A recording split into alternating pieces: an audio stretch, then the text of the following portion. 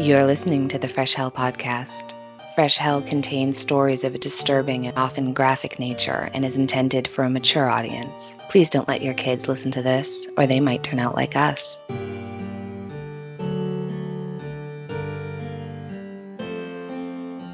Hi, I'm Annie, here in my little haunted house between Boston and Salem, Massachusetts. And I'm Johanna, talking to you from a very rural place outside of Vienna. And you're listening to your favorite international podcast. The podcast hosted by two friends who never met in real life and who present to you the most random and eclectic selection of all things dark and fascinating. That's right. And as always, we want to say thank you for all of your support, your messages, ratings, and reviews. Thank you so much for sharing our content with your friends. We really appreciate it. And of course, a special shout out to all of our patrons who keep the lights on and everything. Also, we have very exciting news. I know you're all going to be thrilled when I tell you that award season is coming. It's coming in July, and starting in July, you're going to be able to nominate us for awards again. We'll get into that People's more. Choice Podcast Awards. The People's Choice, yes, that we've been so fortunate to win 2 years in a row, Best Female Hosted and Best History. So be prepared. It's coming. Be prepared. We thought maybe we were done. We thought, you know, let's not. And then I woke up one morning and Johanna had sent me a message at like 2 a.m. saying, I registered us for all the awards. And I was like, okay. It's good. It's fine. Hey, listen, it's good to have something to aim for, right? Yeah, absolutely. Yeah. All right. I think now it's time to jump directly into today's episode. So in last week's episode, we talked about the very creepy encounter of Robert Taylor in the Dechmont Woods of Scotland outside Edinburgh. I hope you've all gone and watched those videos. If you haven't, I really encourage you because fascinating case.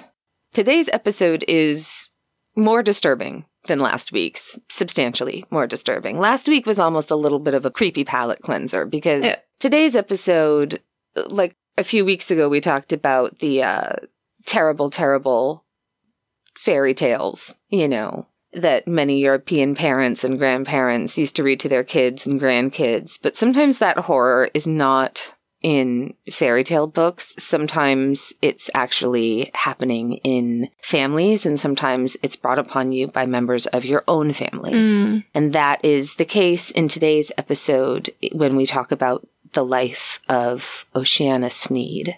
As always, we are using a ton of contemporary newspaper articles as sources, as well as the book Three Sisters in Black by Norman Searle, published in 1968. And once more, this is a two-part episode. Once more, we set out and thought, oh, this is a straightforward case. Like you read through blog posts and what other people write about it, as it's short. And you think, oh, that's good. It's a straightforward case. Let's hope there is even enough there to fill an episode. Sometimes that happens.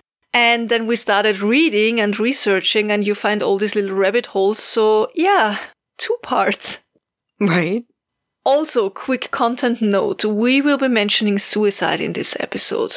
Alright, so this all takes place in the beginning of the 20th century, the so-called Edwardian era, and we talked about that time period a lot back in the episode about Evelyn Nesbit and the murder of Stanford White, for example. And it takes place in New Jersey.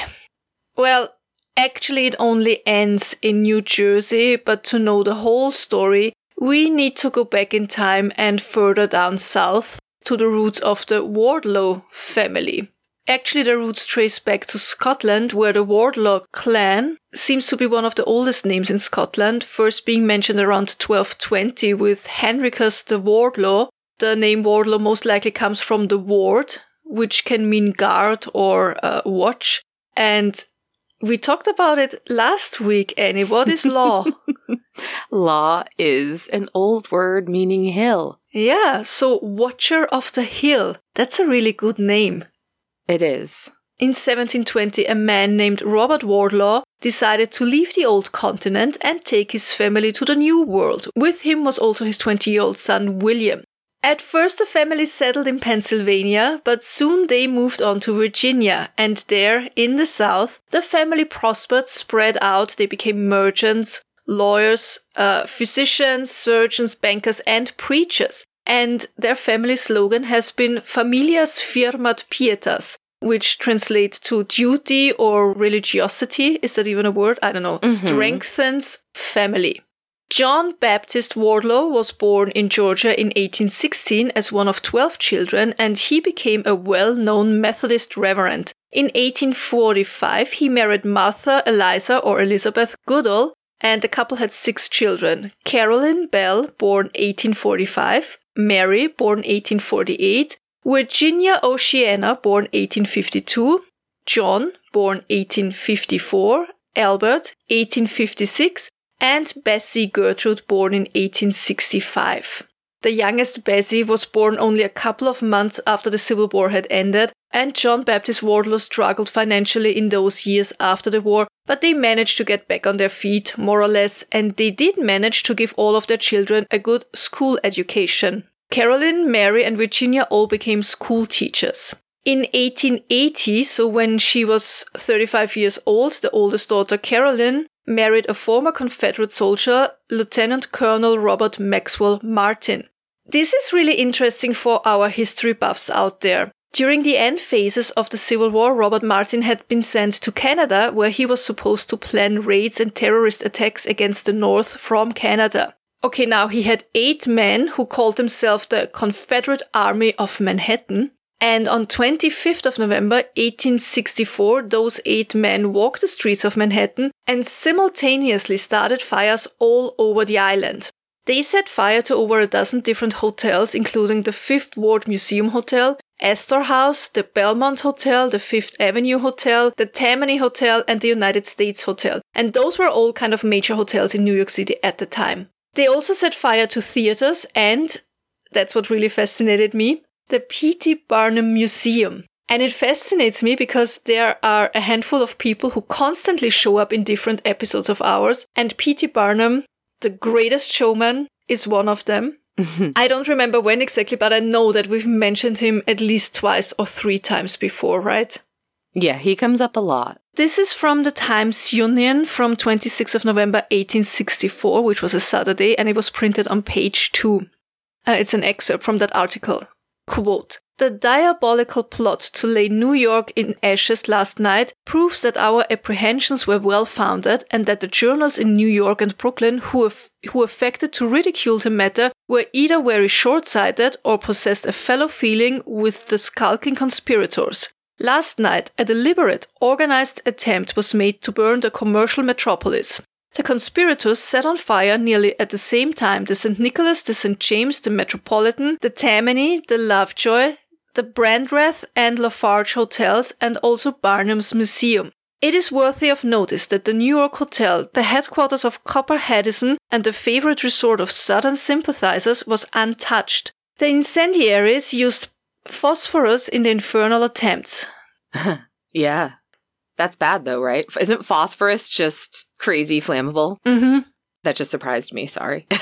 The uniformity that characterized the whole proceedings showed that the plan must have been organized long beforehand and every step premeditated. The mode of operating was the same in every hotel fired.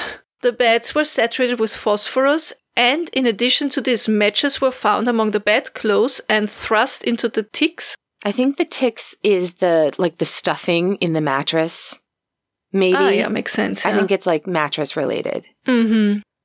I don't know, there's a word missing, and the rooms were taken by parties who were determined to fire the buildings and took this mode as the quickest way of doing it. The attempt at Barnum's Museum was peculiarly atrocious. The lecture room was crowded with men, women, and children when a bottle of the inflammable stuff was thrown upon the floor from the galleries, which ignited the woodwork, and the wildest scene of confusion followed. It was only by an extraordinary good fortune that many lives were not lost. At Niblo's Garden, another terrible scene of a similar character was enacted. This next paragraph is great.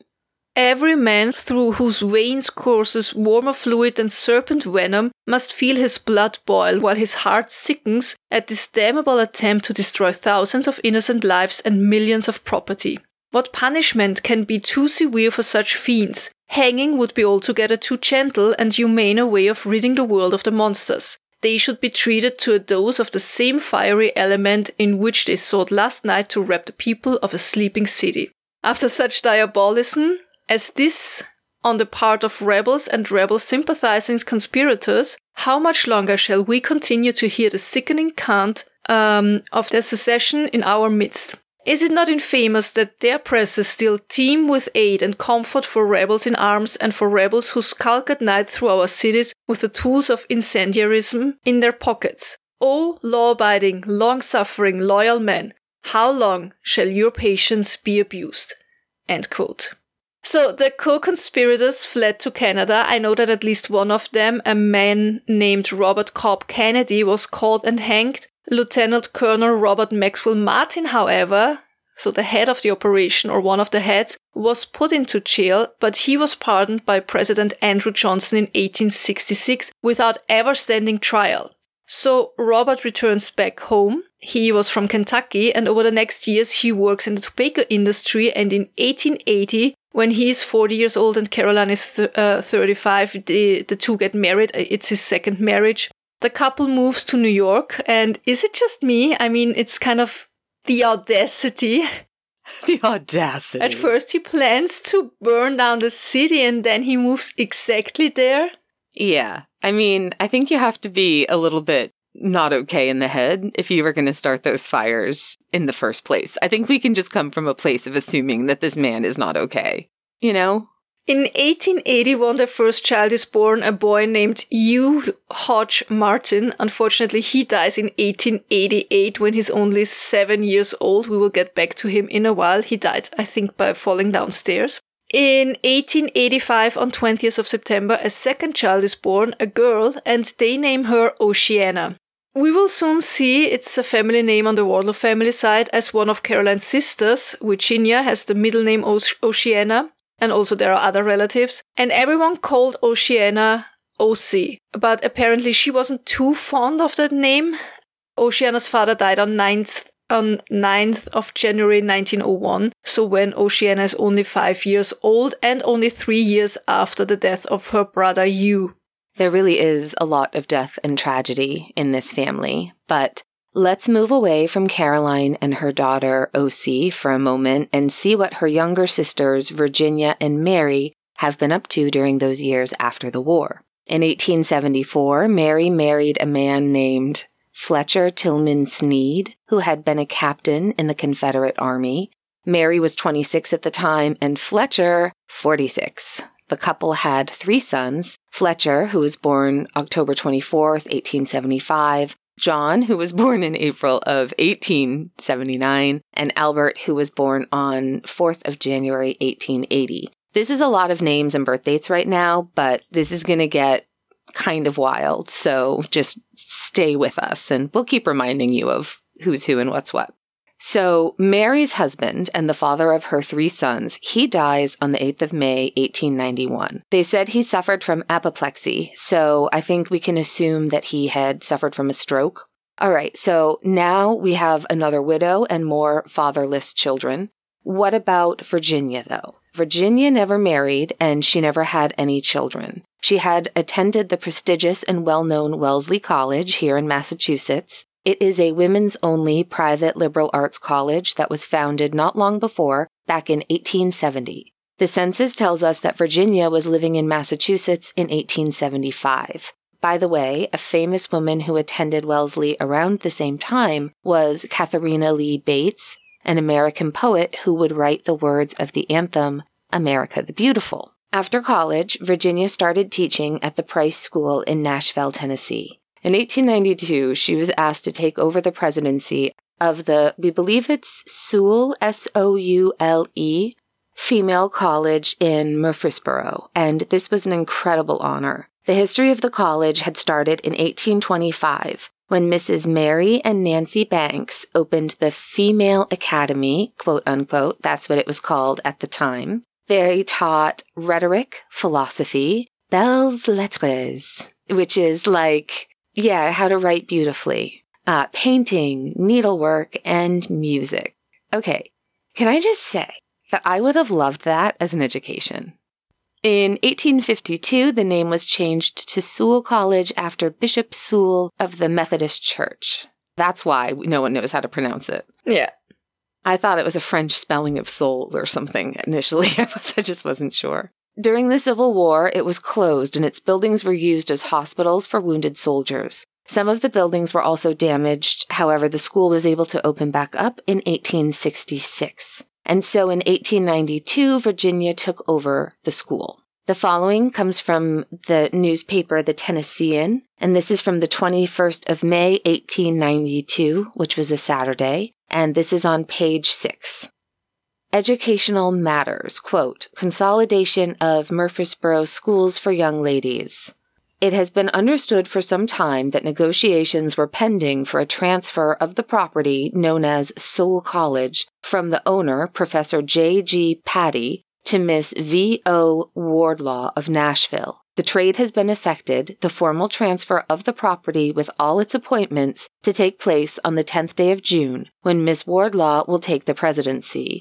Miss Wardlaw has secured as members of the faculty Mrs. McFadden and Spear, who have, for a number of years, successfully conducted the Murfreesboro Seminary. The institutions have thus been consolidated and are working in perfect harmony. Professor J.C. Metcalf, one of the foremost educators of the land, who has been connected with the faculty of the college for 2 years, is to be retained as a member of the faculty. Miss Wardlaw, who for a number of years has been a prominent factor in the success of Price's College for Young Ladies, Nashville, proposes to make Sewell College a modern school for young ladies. The curriculum will be thorough and many new features and approved methods will be introduced to advance and elevate the previous high standard of the school. Miss Snead, for a number of years a member of the faculty of Dr. Price's Nashville College for Young Ladies, has been secured by Miss Wardlaw and will introduce the gymnasium in Sewell College.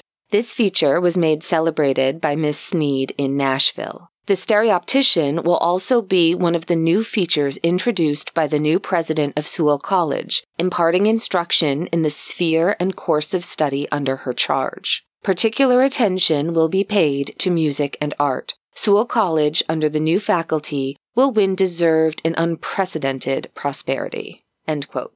What I find interesting that by taking over the presidency of the college, she also becomes the owner of the property. I mean, I'm sure she must have paid quite a sum of money, but I wonder how that worked back then. It is interesting. I guess, so any private school would be that way, in a way though, even today, right? I mean, today it would be more like an entity purchasing it, right? Like there's a school or a religious organization or like a Montessori group, whatever, that's going to buy the school. I think it's rare nowadays for a single person to purchase a whole school and run it. Yeah, I don't know. I agree. Maybe it's not. I have no idea. I'm not in that kind of circle of schools. Now I'm thinking of the X-Men. I'm like, I don't know, if you had enough money, like Dr. Francis Xavier had that whole school maybe. Right out of his... Anyway. So after Virginia had taken over her new position, she had her parents live with her in Murfreesboro for a while, and then they moved to their own little cottage in town, and on 9th of May 1896, John Baptist Wardlaw died in Murfreesboro at the age of 80, and that same year Mary and her 3 sons moved to Murfreesboro. Mary started to teach at the Sewell College just as Virginia was, and both sisters, who now constantly wore black, were rather well liked, not only in school but all over town. They were smart, social, and knew how to run the college. And everything was great. Until, as always in our episodes, until 1901. That's when up north in New York, Robert Maxwell Martin had died and the oldest Wardlaw daughter, Caroline, arrived in Murfreesboro. Her 16-year-old daughter, Oceana, in tow. Oceana was a very pretty, very friendly young girl. Everyone in town who met her just loved her. She enrolled at Sewell College and became one of the best students at the school. But pretty soon things started to go south. Caroline started to take over. She appeared to be the one who was in charge all of a sudden. She appeared cold, distant, rather harsh at times, but she never failed to mention all the important friends, quote unquote, she had in New York. She was a total name dropper, like, oh, I know the Astors and the Vanderbilts, and, these kind of things. And all of the school's finances now went through her, so she was in total control of the money as well. And that doesn't seem suspicious at all, right? I mean, that's totally normal. No, that's fine. What could possibly go wrong? Nothing, it's fine. Well, you guessed it. The school started to miss payments. And then young Oceana fell sick and stopped attending classes. When asked about what's going on with Oceana, her mother and her aunt said that she has the measles. But when after more than a month Oceana was nowhere to be seen, people started to get suspicious. From spring all through summer, Oceana stayed in her room, and people at school and in town grew more and more uneasy, and they started to inquire. What they learned was that just shortly before Oceana had fallen ill, a life insurance had been taken out in the young girl's name. And I think we all heard enough similar stories, and we know that's not great. I mean, not the part about the life insurance, that's great, but the part where the person falls sick immediately afterwards? Immediately afterward, right? Like, anytime something untoward befalls someone who has just had life insurance taken out on them by someone else, it's going to not look great. Yeah. Doesn't mean there's a problem, but it doesn't look great, does it? Yeah. I mean, coincidences exist, but... Yeah, sure. What I find remarkable is that the people grew so worried about the girl that they insisted that she could see a doctor. And so a doctor came, but he was not allowed to enter Oceana's room. She was brought out to him in the hallway on a cot. Again, rather suspicious, I'd say. And she looked very weak, very pale. The doctor checked her thoroughly and couldn't find anything seriously wrong with her. Of course, taking the standard and knowledge of medicine back in those days, that doesn't mean anything. There could have still been something wrong with her. Even though the beginning of the 20th century was actually groundbreaking when it came to medicine. Watch the Nick, everyone, please. The doctor gave her some prescriptions, and that was pretty much all he could do. At least from then on, Oceana was seen in school and in town, at least now and then. But she would often fall sick again and had to stay in a room for prolonged periods of time. But that wasn't all. The school really started to feel weird. Girls were moved from one room to another on almost daily basis, and the three sisters always dressed in black, some of them even with veils most of the time. Caroline was also wearing very old-fashioned, at the time already old-fashioned, black fingerless gloves. They wandered the hallways and corridors. Some doors were locked with heavy padlocks, and nobody was allowed to enter those rooms that were locked. And Caroline behaved creepiest of the three. She would often scare young students by staring down on them in the courtyard from one of the windows high above them. And she was all dressed in black, and her face was harsh and without any emotion, the students said. It sounds seriously like some scary movie, but it's what happened apparently. All right, is it awful that I'm like, I don't know. I could see it sort of being like fun to dress up like... We would totally do that. I think so. But sarcastically to scare them. Right. Yeah. Yeah. This is creepier because I don't think she's actually trying to be creepy. Do you know what I mean? Yeah, I know. I totally get it. She's naturally creepy. Like maybe she's born with it. Maybe it's Graveline. I don't even know. Like what the opposite side of creepiline. It gets even creepier, according to the testimony of some of the students. One of the girls, and it's really creepy, one of the girls claimed that one night she awoke in her room and saw the three sisters, all in black, standing in a half circle around the stove in her room, and they were chanting and mumbling things. And I think the student probably was just lying there in horror, trying not to move, acting as if she was still asleep, because she only asked them about the incident the next day. And the sisters explained that they had smelled smoke coming from the room and wanted just to check that the stove was working properly. On another occasion, the same student, according to the book The Three Sisters in Black at least, was attending some late-night classes, and Virginia had invited her to sleep in her room so that the girl wouldn't have to walk to her own room at such a late hour. The student agreed, but wouldn't be able to sleep 1 minute because the whole time Virginia had been sighing and crying in her sleep, saying, my God, my sister." And I imagine it's such an awkward incident. First of all, sharing a room with one of my teachers in high school. No, thank you. No. And don't get me wrong, I had great teachers, but that's just too real life, It's like, teachers should just exist at school. Yeah. And then not only sharing a room with a teacher, but hearing her have nightmares the whole night. That's an actual nightmare. None of that is okay. No. But there's more. There were townspeople who would recall often seeing the sisters board a horse-drawn carriage in the middle of the night that would take them to the local cemetery where they would wander between the gravestones and mumble in low voices for hours.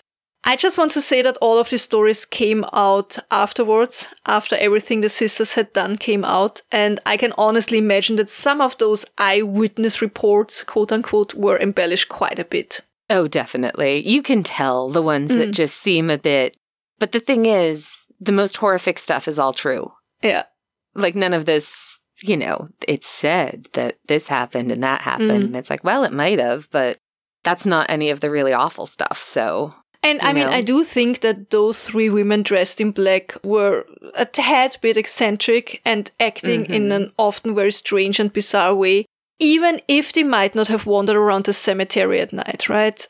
Yes. All these bizarre activities led to students leaving the school, and the unpaid bills led to the school's committee to finally say enough, and they kicked the three sisters out of Sewell Female College. Unfortunately, it was too late. They tried for several years to restore the school to its former glory, but to no avail. Sewell had to close in 1917. The main building was sold to the town of Murfreesboro, and they tore everything down and opened a public school.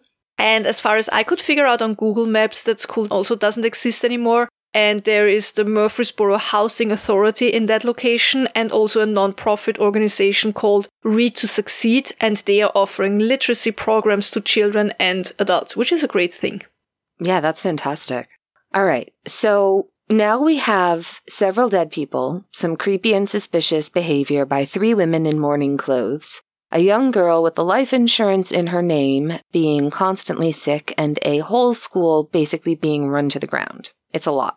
After the sisters were kicked out of the school, they didn't leave Murfreesboro immediately. Oh no. They moved into 2 rooms in a house on North Maple Street, rented to them by yet another Confederate veteran. So it's the 3 sisters and Oceana living in those 2 rooms. The blinds are always closed. No one's ever allowed into the room. No one knew if they were even properly furnished. No one had any idea what was in those rooms. The sisters would only ever leave the house at night, and always dressed in all black with those veils covering their faces. Oceana, of course, was never seen outside. During their time at this house on North Maple Street, 2 things happened. Number 1, a former Army buddy of Robert Maxwell Martin, a man named Captain Headley, and his wife came to town. And they had heard that Martin's widow and his lovely daughter Oceana were living in Murfreesboro, and of course, they wanted to pay them a visit. And so the couple makes their way to the house where the sisters and Oceana live, and Caroline comes downstairs to greet them and then settled with them on the porch to chat. She wouldn't invite them inside. Mrs. Headley asked about Oceana and heard that the girl was too sick to see any visitors.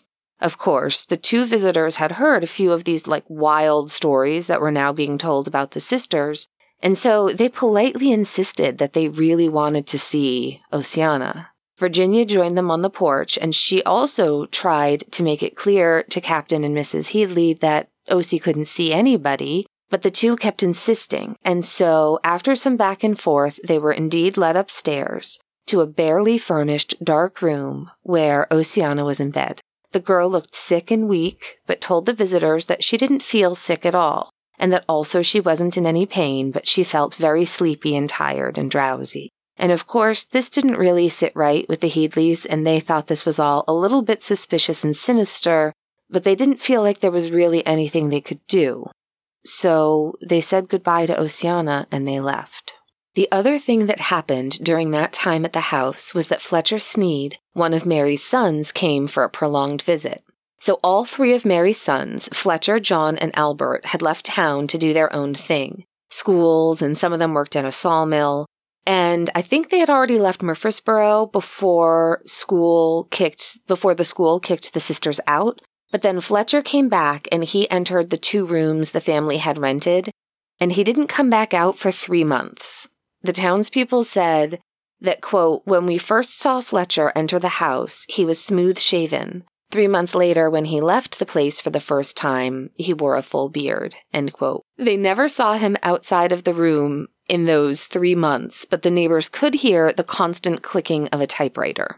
He was probably trying to start a podcast. Yeah, right. No, he probably had to write some thesis for school. Also, the full beard doesn't sound too weird. I think that's something many students experience all over the world throughout history. Yeah, my husband used to emerge from winter with a full beard, so it's not terribly weird. Also, at this time, the three sisters started to deposit their belongings all over town. So this is so bizarre. This is a problem. This is a real problem. All right. So what they would do is they would go to different stores and they would say, hey, is it all right if we just leave some of these items or these documents or this furniture with you for just a little while? Just random stores. Yeah. Random stores. Random. We're going to come back and pick it up later. We promise. And I guess people were like, sure. The problem was they didn't pick everything back up, but we'll get more into that later. Just sort of keep it in the back of your head that they were just leaving things all over town. The sisters, they really had some moxie when it came to asking people for favors, like storing things. One time, Caroline went to a private residence and asked if she could store some of her belongings and furniture in one of their rooms. And can you imagine? You know what, though? There's lots of people out there, just like, if I was on fire, I would struggle asking someone to help put me out. Like, other people are like, can I just store my furniture in your house? But she must have been persuasive because the homeowners said yes. So she stored some things in one of the rooms, and then she came back another day asking if she could go through some of her documents. Like, so one day this lady shows up at your house and she's like, can I leave this desk in this room of your house? And you just want her gone. So you're like, fine. And then she comes back and she's like, hi, I just need to go through some documents in that desk. And then she just fucking settles in at this table that she'd left and takes up residence at their house for days while she works through her papers. Can you imagine? She even invited friends over. And then, just as quickly as she was there, she disappeared. She took all her shit and got out. What is happening? So, the sisters in Oceana, they finally leave Murfreesboro in 1905. They had paid the rent for those 2 rooms, more or less, which meant they sometimes paid and sometimes not. They were rarely on time, and so they all simply up and left in the middle of the night, leaving a debt of unpaid rent of $75 in their wake. That's a lot of money. According to the inflation calculator, that would be the equivalent of $2,600 today. Mm-hmm. But where had they gone? Well, they split up. Mary went back to Oglethorpe, Georgia, where she'd lived with her late husband. Caroline and Oceana had gone back to New York, and Virginia went to Christiansburg, Virginia, where her 93-year-old maternal aunt, sister of her mother, Oceana Seaburn Pollock, was the director of Montgomery College. We told you before, it's a family name. I like it. I think it's a really pretty name. It's really pretty. Yeah. 93-year-old Oceana. I'm never sure if it's Oceana or Oceana, but Oceana was happy that her niece had shown up. She could finally retire and hand over the management of Montgomery College. The Montgomery Female College opened its doors in 1852 as a companion school to the Montgomery Male Academy. Aunt Oceana had purchased the struggling school in 1876 at a private auction and had made the college successful with the help of very talented educators. This successful phase didn't last long, though, and the school had to close in 1890, only to be reopened in 1903. Now it's 1905, and Aunt Oceana hands over the keys to the school. Fun fact! Christiansburg was founded in 1776. I mean, there have been settlements there for a longer time already, but I think that's when it became officially Christiansburg. In the beginning, Burg was still written with H at the end, so B-U-R-G-H. It was a rather small town for a very long time. The census said that in 1850 there were 532 people living there, 1860, 739 people, 1870, 864 people. And if we go to 1900, it's 659. So it went back down a little bit. And in 1910, 1,568. So it's always around 1,000 inhabitants, right? Yeah. But even though it was so small, it has a very interesting history, and no worries, I won't tell you about it. I just wanted to say that Daniel Boone, Davy Crockett, and William Clark from the Lewis and Clark expedition, they all lived in Christiansburg for a while, and I find that very interesting. It is very interesting. A lot of places with little plaques on them in that town. You know what I mean? All right, so Virginia is now the head of the Montgomery Female College, and also remember they had one other sister, the youngest one, born in 1865, Bessie. She and her husband live in Christiansburg, and they can introduce Virginia to all the important people. We won't really talk about Bessie because she doesn't really have anything to do with things that happened in this case. But yeah, Virginia is running the school, and in the beginning, everything is great, no problems whatsoever. But then Mary arrived, and of course, Caroline and Oceana arrived in Christiansburg soon after. The three sisters were once more united, and of course, just as it happened in Murfreesboro, Caroline immediately took over. She changed the school schedules and curriculum, she took over all of the finances, and she once more locked some of the rooms with heavy padlocks. And again, the three sisters would wander around the hallways and corridors in their black dresses, covered in black veils, just creeping everyone out. I love it. I kind of like, that's my dream job, but just doing that. But what about Mary's three sons, though? What about Albert, John, and Fletcher? Well, Albert had gone to Colorado and he'd bought a ranch, and we can only say good for him because that probably saved his life, or at least spared him a lot of trouble. John and Fletcher, however, were in Tennessee where they ran a sawmill. They also started courting two daughters of a prominent lawyer, and soon both brothers were married. Fletcher had married Vashti Gordon McLaurin in 1899. Their son Robert was born in 1900. And John married Annie Laird McLaurin in 1903, and their son John Jr. was born in 1904. Everyone's fine. It's all good. But that's going to change as soon as Caroline takes over Montgomery College, because one day, out of the blue, she shows up at the home of John and Annie, and she insists that he come with her to Christiansburg and start working as a teacher at Montgomery.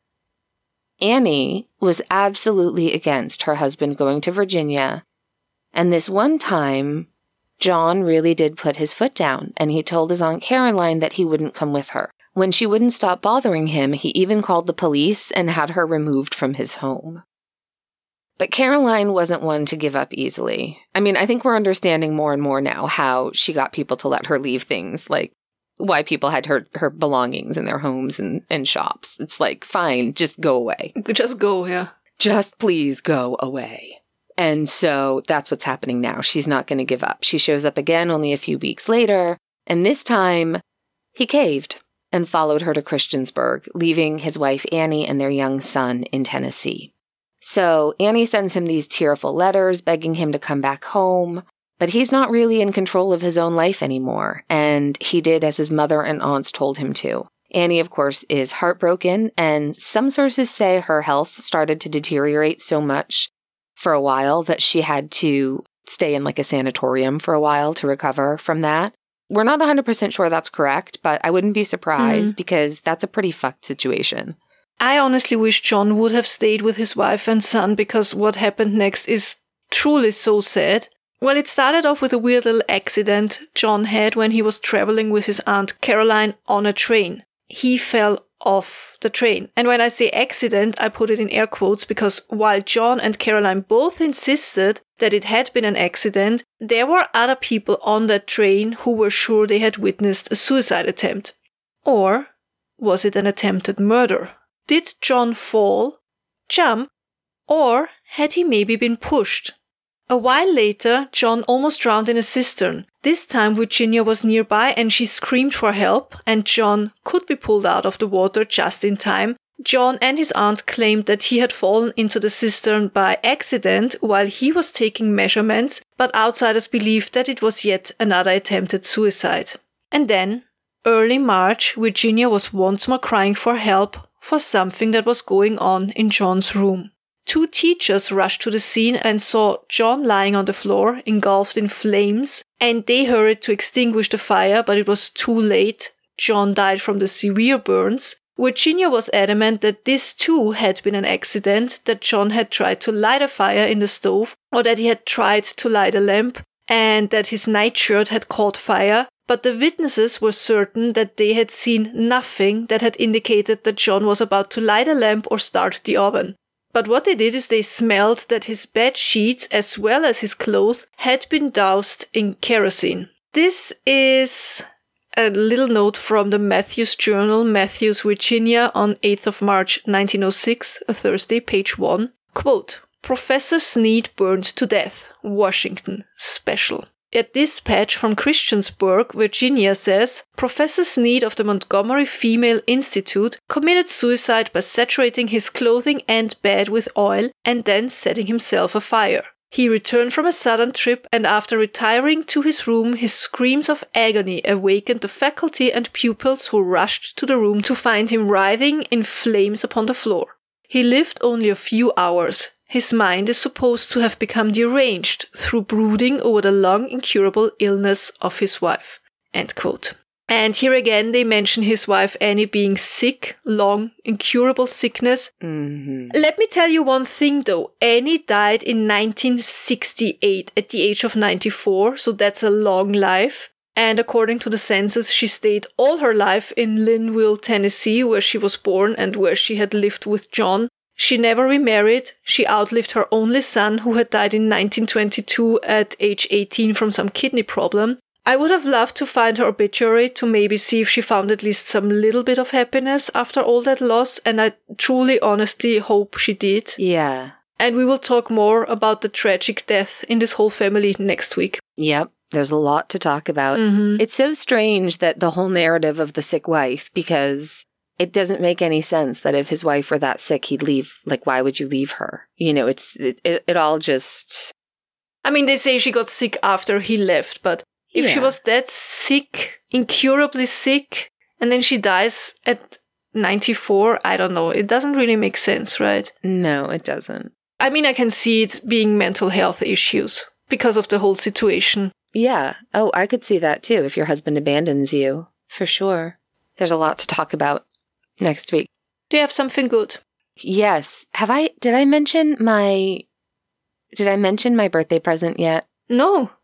Okay. I feel like I keep forgetting. I have a lot of something goods like stacked up now. Sometimes you get a few in a week and it's like, I better hang on to these because sometimes there's none. And you and I are both like, anything good? No. How about you? No, everything's terrible. So for my birthday, I had a really, really nice gift from Paul and my sister and my dad, who got me a metal detector. And I'm so excited I finally have a metal detector. It's so cool. I know, but then Paul said I can't dig any holes in the grass in the backyard because it's taken him so long to get a lawn to grow. I get it. So I'm looking forward to taking it to the beach. I am going to take it around in the backyard and dig holes. He'll forgive me, but I'm also going to take it to the beach, which I think will be really fun. I'm just excited to have a metal detector, that's all. It's nothing super exciting. Oh, I think it's so cool. You can go with my nephew once you're here because he also has one. I love it. It's so fun. How about you? My something good is that yesterday I slipped and fell down the steps in our garden that leads, like it's 1, 2, 3, 4, 5 steps. That is 3 and then like a little plateau and then 2 more steps. And the last 2 steps I slipped and I fell, thinking I broke my ankle. Oh. I was lying there for a minute and Cem even came and he was rolling around in the grass next to me and, wanted some belly scratches. I'm like, thank you. So I was lying there and for a whole minute I was trying to check the whole situation. And my something good is that nothing is broken. I just tore or twisted my ankle and it's already way better today. And so yay, not broken ankle. That's really good. It was bad. Great. It was like, it made this really noise. You know what I mean? Yeah, I do. I'm telling you, I think it's just the universe telling you need to put your feet up for a few days. Probably. You've been doing a lot lately. A lot. You're a busy bee. It's fine. It's fine. Everything is fine. It's fine. We're fine. It's funny. My friend Dawn is coming with us on this trip, and she came to the house the other day because I had some things to return, and we were out. I can't even remember. She was probably trying to help me find shoes, which is endlessly nightmarish. But I came out. I was finishing getting dressed when she arrived, and I came out, and I was wearing my T-shirt that says, "I'm fine. It's fine. Everything's fine." And she just started laughing so hard because in her hands, she was holding a T-shirt she'd just gotten for me that said, "It's fine. I'm fine. Everything's fine." She's like, "I got you a O." So now I have 2 of them and a sweatshirt. I have a sweatshirt that says that too. A lot of people have given me that. Triple fine. Everything is triple fine then. Because it's fine. Clearly. Everything is fine. Oh my goodness. If you enjoyed this episode or any of our other episodes, we would be ever so grateful if you would please write a review and leave a rating. And you can do that all over the place now, like in Spotify. I think, can you even leave comments in Spotify? It's all these places now you can leave reviews. I have the feeling that in Spotify you can even review or rate episodes. Like you can different by episodes, episode. Right? Mm-hmm. Yeah, and you can ask questions and comments. I should try it. I haven't tried it. I'm going to leave a comment in one of the Spotify things just to see where it goes. Like, do we get it, or is it just? It's a great question because I never use Spotify. We should know that. I only had it the other day. I had it on for something, and it probably the amazing Fresh Hell podcast playlist. Oh yeah, there's a playlist on Spotify that I created called the Fresh Hell Mixtape, which it's a lot. It's a lot. It's random and eclectic. It's very eclectic. Yep, very eclectic. So there's other mixes on there too. You can check out. There's like a driving one. There's a riding one. There's a breakup one. There's a grieving one. Listen, I used to be the mixtape queen. I don't think that ever leaves you. You can take the mixtapes away from me, but I will not stop creating playlists. What else? Our website is freshhellpodcast.com. You can go there to find out how to listen to us, links to everything. Our email address, if you would like to send us a listener story, or if you have any questions or anything at all, you can email us, freshhellpodcast@gmail.com. Our Patreon is amazing. Really looking forward. We're talking on the 5th, right? Yes, about Maura Murray, like a little chat. Mm-hmm.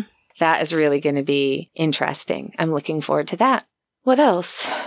Get ready for award season. As we said, maybe you listen to this episode when award season already started on 1st of July. So then please go to podcastawards.com and vote for us in the usual categories: Best Female Hosted, True Crime, and of course, please, History. That would be great. And I think that's it. That's it. Tell your pets we said hi, hug them, cuddle them, give them belly scratches, even if you're lying in the grass with a broken ankle and an almost fractured hip. The dogs come first, the pets come first. Be kind to them, be kind to other humans out there, if possible, and be kind to yourself, because that's the hardest part of it all. It really is. It's the worst. And just remember, listen, if you're going through hell, keep going. It's going to get better. All right? Tschüss. Bye. See you next week. Bye.